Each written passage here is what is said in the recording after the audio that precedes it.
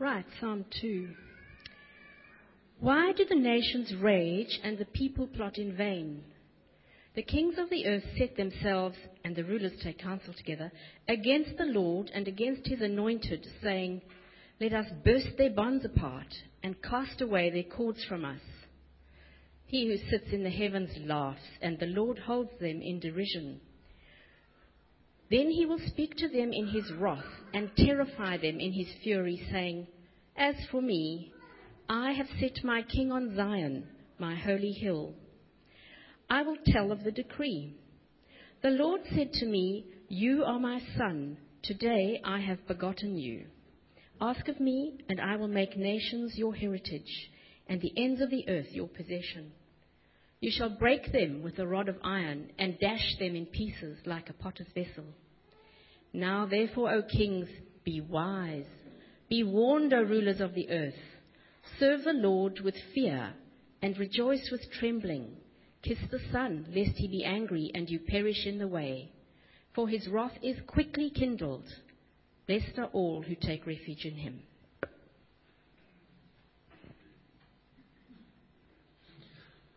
Thanks, Denise. Right, folks, do turn with me to Mark's Gospel, Mark chapter 1. And we've got a lot of work to do today. So it's early in the morning, so you're full of beans. We've got lots of work to do today. The reason is Matt Malcolm is our executive pastor, and I'm feeling the burden of that because he insists I stick to the preaching program, which is not easy for me, I have to say. You know how I can waffle. And so he said to me, Duane, finish Mark chapter 1 today. So that's what we're going to do. I'm under orders. So we've got lots of work to do. So make sure you've got your Bible open in front of you, Mark chapter 1, and we're going to read it as we go along. But before we do that, let me just read the first couple of verses. Mark chapter 1. Everyone there? The beginning of the gospel of Jesus Christ, the Son of God. As it is written in Isaiah the prophet, Behold, I send my messenger before your face, who will prepare your way. The voice of one crying in the wilderness, Prepare the way of the Lord, make his paths straight. John appeared, baptizing in the wilderness and proclaiming a baptism of repentance for the forgiveness of sins. And all the country of Judea and all Jerusalem were going out to him and were being baptized by him in the river Jordan, confessing their sins. Now John was clothed with camel's hair and wore a leather belt around his waist, and he ate locusts and wild honey. And he preached, saying, After me comes him who is mightier than I, the strap of whose sandals I am not worthy to stoop down and untie. I have baptized you with water, but he will baptize you with the Holy Spirit. That's what we looked at last week, but let's pray and then we'll carry on. Lord Jesus Christ, as we open these words and we study them, what we were saying to the children earlier remains true for us as well. Your words are powerful. They will accomplish what you set out for them to do. Some of us here this morning will be hardened. Your words will pronounce judgment on those of us who won't listen and change. But your words will also give life and new life to whoever has ears to hear. So we pray this morning for the latter. We pray that you will break down hearts, bend wills, mold us, shape us. Please do your work this morning, we pray. Amen. All right, well, have you ever had a... Oh, thank you. You found it. We lost this for a moment. Oh, you don't know how to do it. You have to put that in the USB. But it doesn't matter. I'm sure. Well, give it a go. Pop it in and let's see if it works. Have you ever had an announcement that has completely changed your life? Can you think of an announcement out of the blue? Words came to you, dramatic announcement, and your life was never the same. I'm sure you can think of one or two examples. I'll tell you my example. I was living in Mitcham in London in less than salubrious surroundings. It's not a pretty place in London. In this little tiny one-bedroom flat, little kitchen, Mitcham, London, struggling to make ends meet. Naomi and I had moved over there to seek fame and fortune. We found neither. But there we were living. And one day, and I can see it totally clearly in my head, Naomi came down the little passage, was about from here to that chair, tiny little flat, with millions. It's amazing, London. But anyway, and so she comes down this passage, and she says to me, Duane, I've got something to tell you. Actually, I think I better show you. And I stood there, quite happy, no worries, mate. And there she showed me this little thing with a thin blue line on it. It was a life-changing event. It was a wife-changing event. It was a dramatic announcement which we were not expecting, had taken the necessary precautions, I might just tell you. And that announcement changed our lives forever. Now that's what we're looking at this morning. If this thing works, and it does, we're studying these announcements. 5 dramatic announcements. 5 life-changing announcements. News for the whole planet. First of all, we saw that Mark announces the good news about Jesus, God's chosen King, in verse 1. We studied it last week.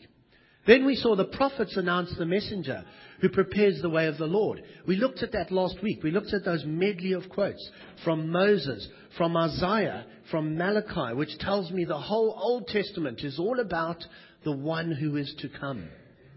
Then we saw that John announces the mighty one who will baptize with the Holy Spirit. And we studied that last week. El Shaddai, the God who is coming to cleanse these people in the Holy Spirit. By the way, the reason I use these points and the whole purpose of studying Mark's Gospel is so that you will be able to pass it on to someone else as you sit and read Mark's Gospel with someone else. That's why I'm sticking to such clear points. But what we're going to do today is we're going to look at 2 more announcements. Number 4, God the Father announces Jesus as the ruler who will judge the nations. God the Father announces Jesus as the ruler who will judge the nations. So look at verse 9 to 11. Have a look with me. In those days, Jesus came from Nazareth of Galilee and was baptized by John in the Jordan. And when he came out of the water, immediately he saw the heavens being torn open and the Spirit descending on him like a dove.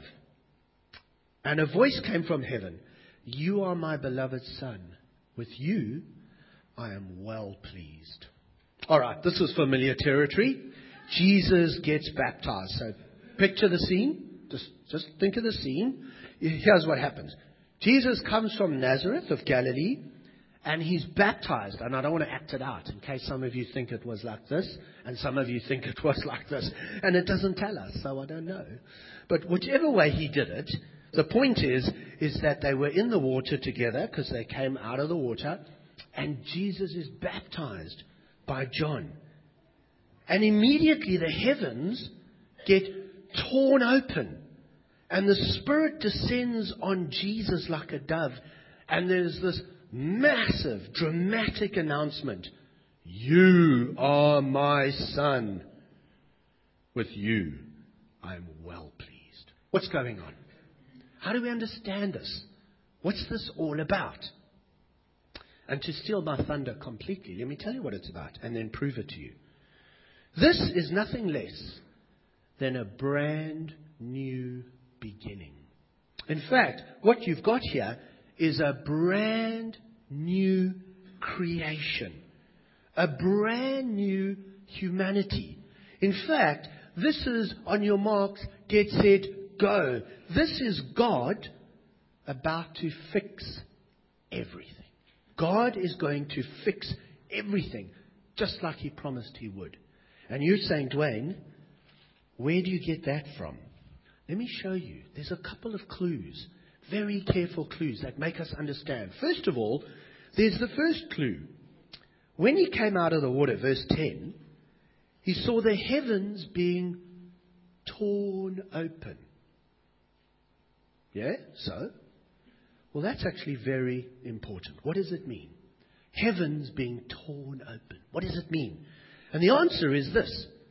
God is breaking in. God is coming down. Heavens being torn open means God is coming down. How do I know that? And the reason I know that is Isaiah 64. And we don't have time to look it up, but write it down if you're looking in your notes. In Isaiah chapter 64, there is that exact line. Isaiah prays and he says, "Oh Lord, if only you would tear the heavens open and come down." And you read the rest of Isaiah 64 and you see what he's asking God to do. As an Israelite who's living in horrible times, apostasy from God, he says, "God, our sins are killing us. You've promised so many good things. None of them are going to come true because of our sin. Our sins are weighing us down. So listen, do us a favor. Tear the heavens and come down and deal with our sins. Fix the mess that we've made." That's the prayer in Isaiah chapter 64. But the important thing is the words are identical. "Oh, that you would tear the heavens and come down and deal with our sins." Now, when you come to Mark's Gospel and you see that the heavens were torn open, what do you expect? This isn't some formula for, I don't know the clever words, for cirrus stratus separating or something. It's biblical language for God coming down to deal with our sins. Not only that, here's why I know that's true. Because that word, tear open, is used twice in Mark's Gospel. Here, and for a free cup of coffee. Who can tell me where else? I think you'll know. Yes. Yes. See, Matt Lovell, very clever guy, that guy at the back there. The curtain of the temple is torn open. It's the same word. You see, what we do is we hear about the temple being torn open, and it's not bad. We think, that means we can have access to God. We can go into the Holy of Holies, which was previously sealed off by this curtain. And that's not bad.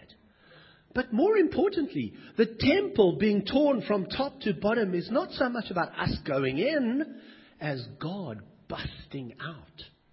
God going out into all the world. No longer is God confined to a little box, the Holy of Holies.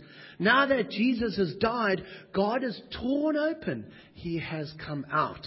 He's breaking out into all the world. So, when Jesus gets baptized and the heavens are torn open, what we're being told is that God is breaking in to the world. He's coming, and He's coming to fix everything.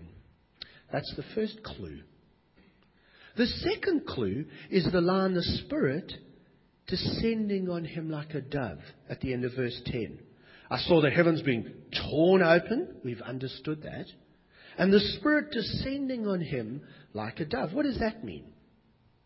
And the answer is, and we don't mind doing this every single time, we've done it before, keep your hand in Mark and go to the very start of your Bible. Genesis chapter 1, verse 1. Very beginning of your Bible.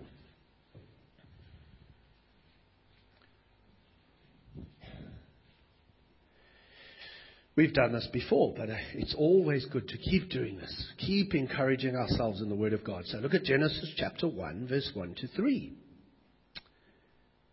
In the beginning, so we're at the very start. This is why I'm suggesting to you it's a new beginning, because watch. God created the heavens and the earth. The earth was without form and void. Darkness was over the face of the deep. And the Spirit of God was hovering over the face of the waters. And God said. So what you've got in the very beginning, get the picture in your head, is you've got God up there somewhere. you've got the water and the Spirit of God hovering over the water. And then there is a word from God. Let there be light. That's the picture you've got. Now, Mark would have spoken Aramaic. When Mark's writing Mark's Gospel, most of the people spoke Aramaic. Very few people spoke Hebrew. And what they did was they did this thing called the Aramaic Targums. Because everyone spoke Aramaic, the Hebrew... Oh, I don't know why that's spitting like that. But maybe I'll bend it a bit away. But the Hebrew people, the scholars, translated the Old Testament into Aramaic. They paraphrased it like the New Living Translation of the Bible. That's a paraphrase of the Bible. That's what they did with the Hebrew. And they paraphrased it into Aramaic. And when you come to verse 2, do you know what the Aramaic Targum would say? It said, the Spirit of God was fluttering like a dove. That's what it says in the Aramaic Bible that Mark would have been very familiar with since he was yay high. So when we come back to Mark 1, verse 10, and you've got this voice from heaven, and the water there, the water of Jordan, and the Spirit fluttering like a dove or descending like a dove, and a voice from heaven, what do you think you got? What does 2 plus 2 equal? Well, what you've got here is Genesis chapter 1 all over again. What you've got here is a brand new creation. What you've been watching is the start of a brand new universe centered on this person dripping with water out of his beard. A carpenter, ironically enough, about to recreate heavens and earth. A new beginning, a new creation, a new humanity, and a new hope. So God the Father announces Jesus. We know it's a new beginning and a new creation, but what does verse 11 mean? Look at verse 11. You are my beloved Son. With you I am well pleased. Now, if you were listening carefully, what does God mean? If you were listening carefully, Jackie Limboris read Psalm 2 to us. Did you hear those exact words? In Psalm 2, we don't have time to turn there, what you've got is chaos. Not watery chaos, like the start of the universe, but chaos amongst people. Why do the nations rage and the peoples plot in vain? They take their stand against God and against His Christ. You've got chaos.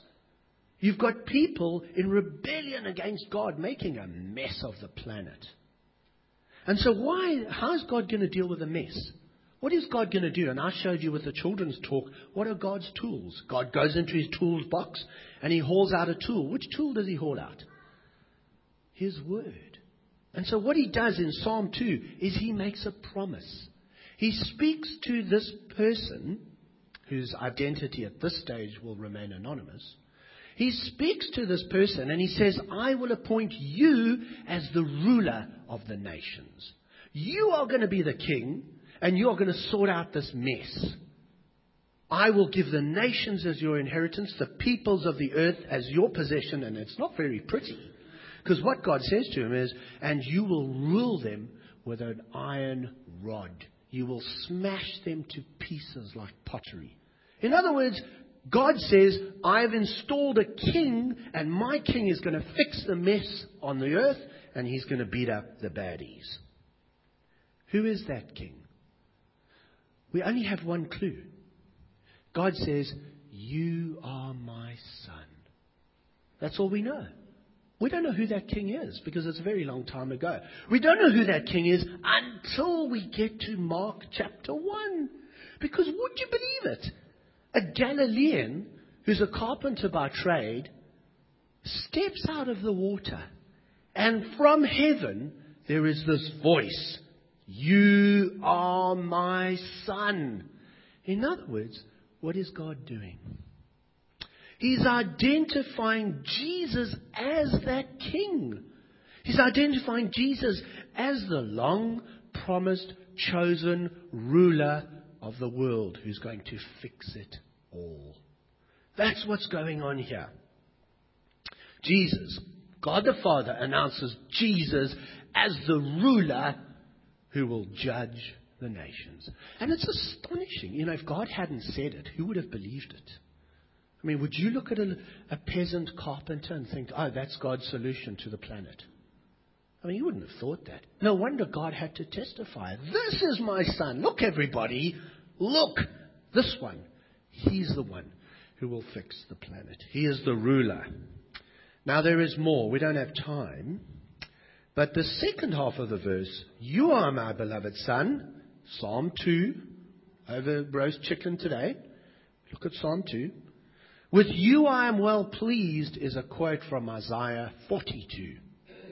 We're not going to look at it, but essentially it answers the question of how. Whoa, rod of iron. But Duane, I read Matthew, Mark, Luke, John.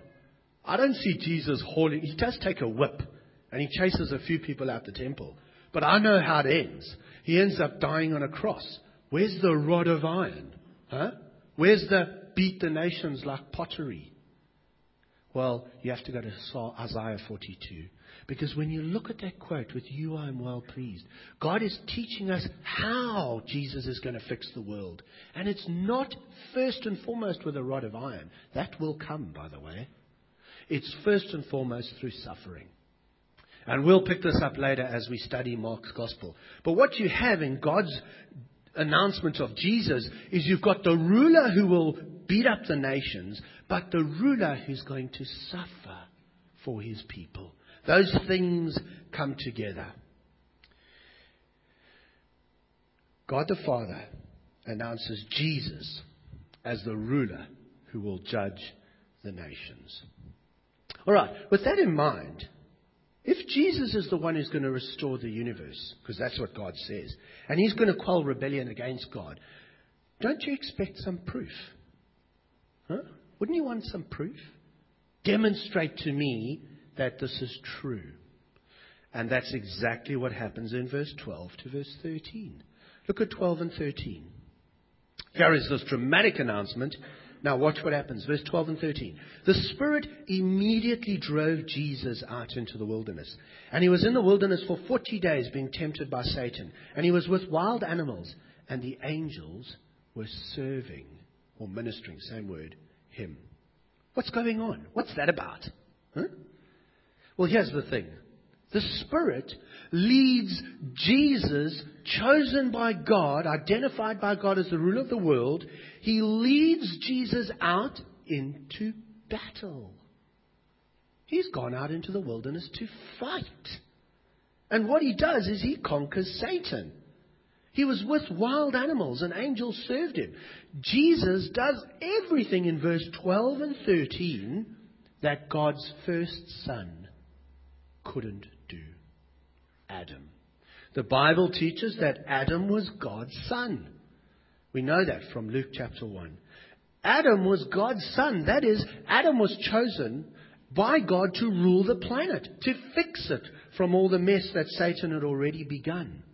Adam was meant to rule over God's creation.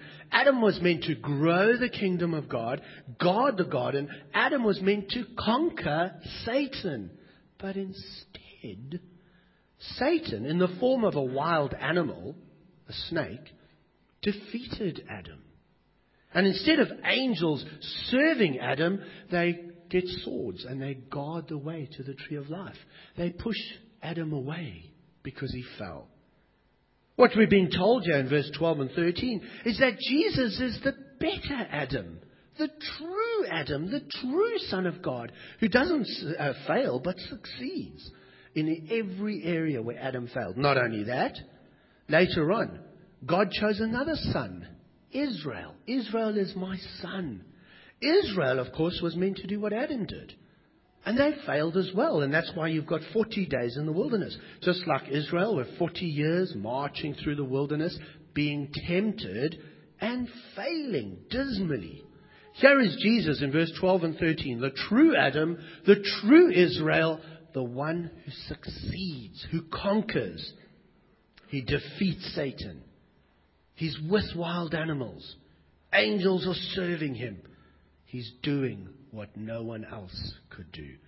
So, God the Father announces Jesus as the ruler who will judge the nations. And verse 12 and 13 give us a cameo of Jesus doing what God said. Proof.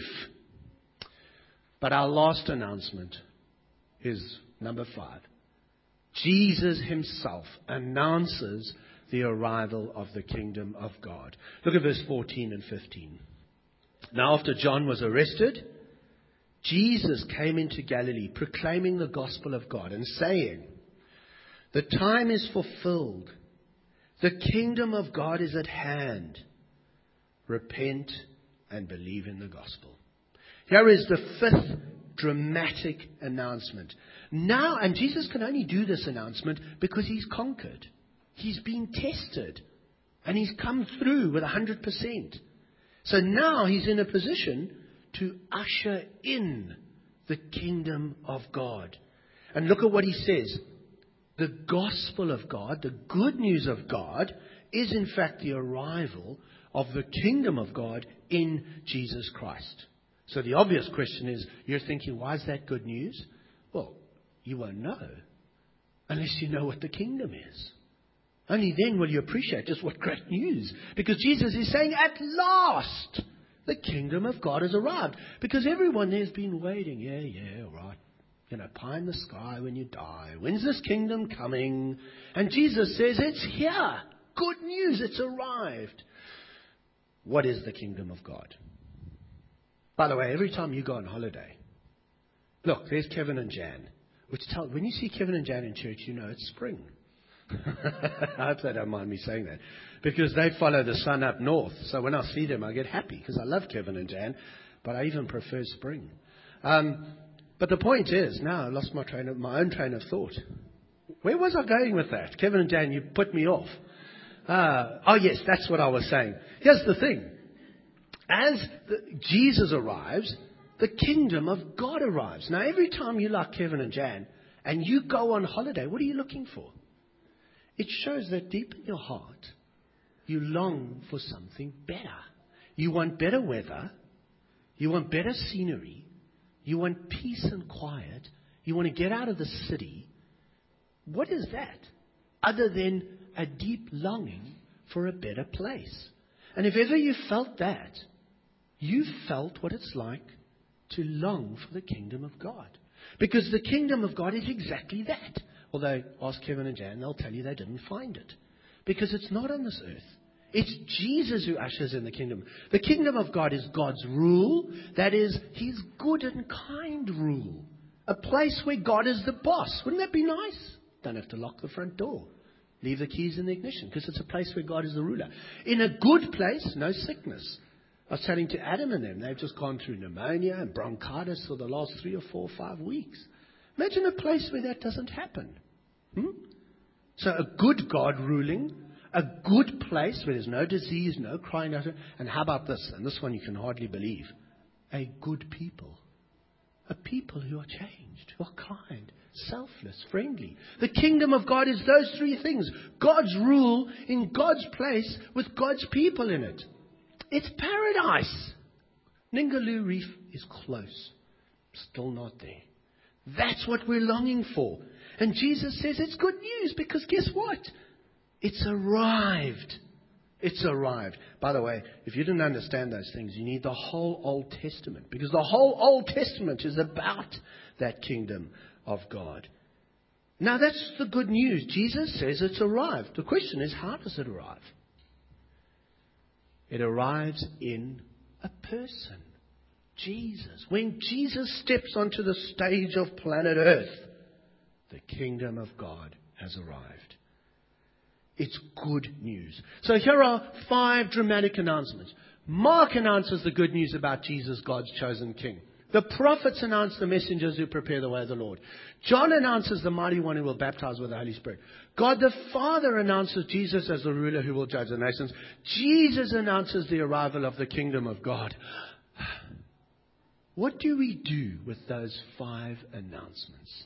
What do we do? We've got 5 dramatic announcements from every possible quarter. This isn't like Muhammad. Muhammad announces this full stop. Look at all these people talking to us. All these announcements. What do we do with it? Well, Jesus tells us. Imagine Naomi comes to me with a thin blue line. Says, look, darling. By the way, that's the first thin blue line. I didn't even know what it meant, actually. So I said, yeah, that's cool. What's that? Do you know what this means? No. Well, anyway. But there you go. But imagine after she's explained what the thin blue line is. How should I respond? Well, I'm not going to change my life. Yeah, right. You're right. How about, I don't believe it. Get another one. Which, by the way, we did. And it also had a thin blue line on it. How do I respond? Well, look at what Jesus says. At the end of verse 15. Repent and believe the good news. Here's what Jesus wants you to do, and me. He wants you, first of all, to believe these things. Repent and believe the good news. Don't look at that and go, no, that's not true.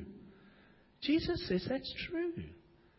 If you don't believe it, you're listening to some other announcement from somebody. I don't know who. Please tell me at the dome afterwards. Jesus says don't listen to that announcement. Listen to these announcements. This is true. Jesus says believe the good news. You've got no good ground not to believe those good news. But secondly, Jesus says, repent. In other words, it's not enough to intellectually nod your heads and go, yes, that's true.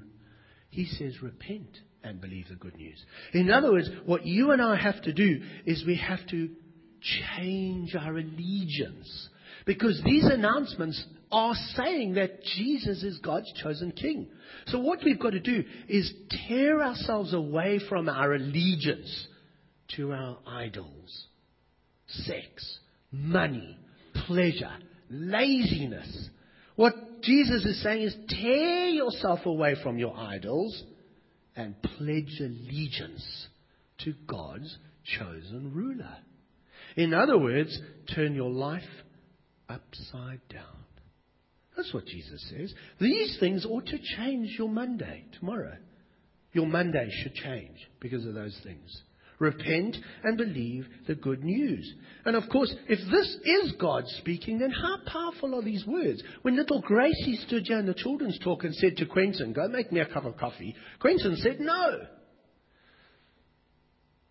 But if Quentin said to Gracie, Gracie, come here, she can't say no. When a policeman starts talking to you, do you turn your back and walk away? Do you? When your parents talk to you, do you turn your back and walk away? When God is speaking to you, do you turn your back and walk away? You can't. 5 dramatic announcements. One response that God wants from us. Repent and believe the good news. Now, watch me do a sermon in 6 minutes. Because I need to finish this chapter with you. And all we're going to see in the rest of the chapter is this. If Jesus really is the ruler whom God has chosen, where's the proof? What do you expect to see? When you look at Jesus, now we finished with the beginning of the gospel. By the way, I take it that verse 1 to verse 15 is verse 1, the beginning of the gospel. The gospel now starts in verse 16. It starts.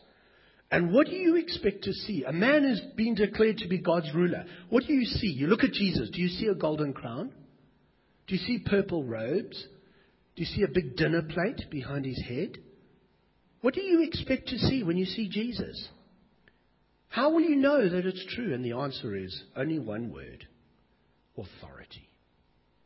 If he is who God says he is, then what you're looking for is authority.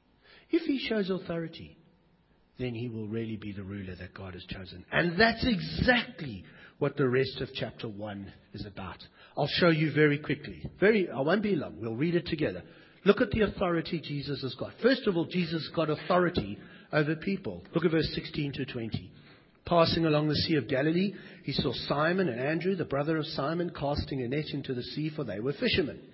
Jesus says to them, follow me, and I will make you fishers of men. And immediately they left their nets and followed him. And going on a little further, he saw James, the son of Zebedee, and John, his brother, who were in the boat, mending the nets. And immediately he called him, and they left their father Zebedee in the boat with the hired servants and followed him. What's going on there? This is not a story about how good the disciples were. Geez, those guys were obedient. I wish I was obedient like that. Don't read the Bible as a book of examples. Most of the people in the Bible are not worth copying. No. Verse 16 and 20 is a demonstration of the authority of Jesus. He says, hey, you, come here, follow me. And they leave their nets and their father and the hired hands, and they follow Jesus. What are we learning? Jesus demonstrates remarkable authority over people. And look around you. Look to the person to your left, to your right. These are people that Jesus has exercised authority over. They've never seen him. No one in this room has seen Jesus, but they've heard his words. And it turns their life around, and they start following him. It demonstrates authority. Secondly, Jesus has got authority in his teaching. Look at 21 to 22.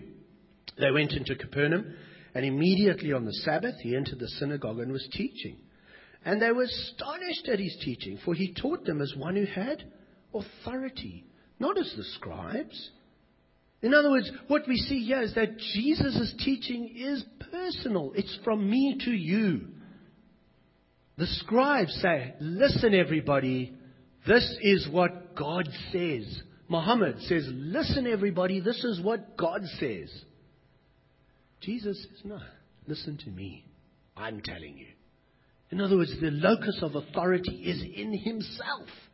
That's why they say his authority, his teaching is astonishing.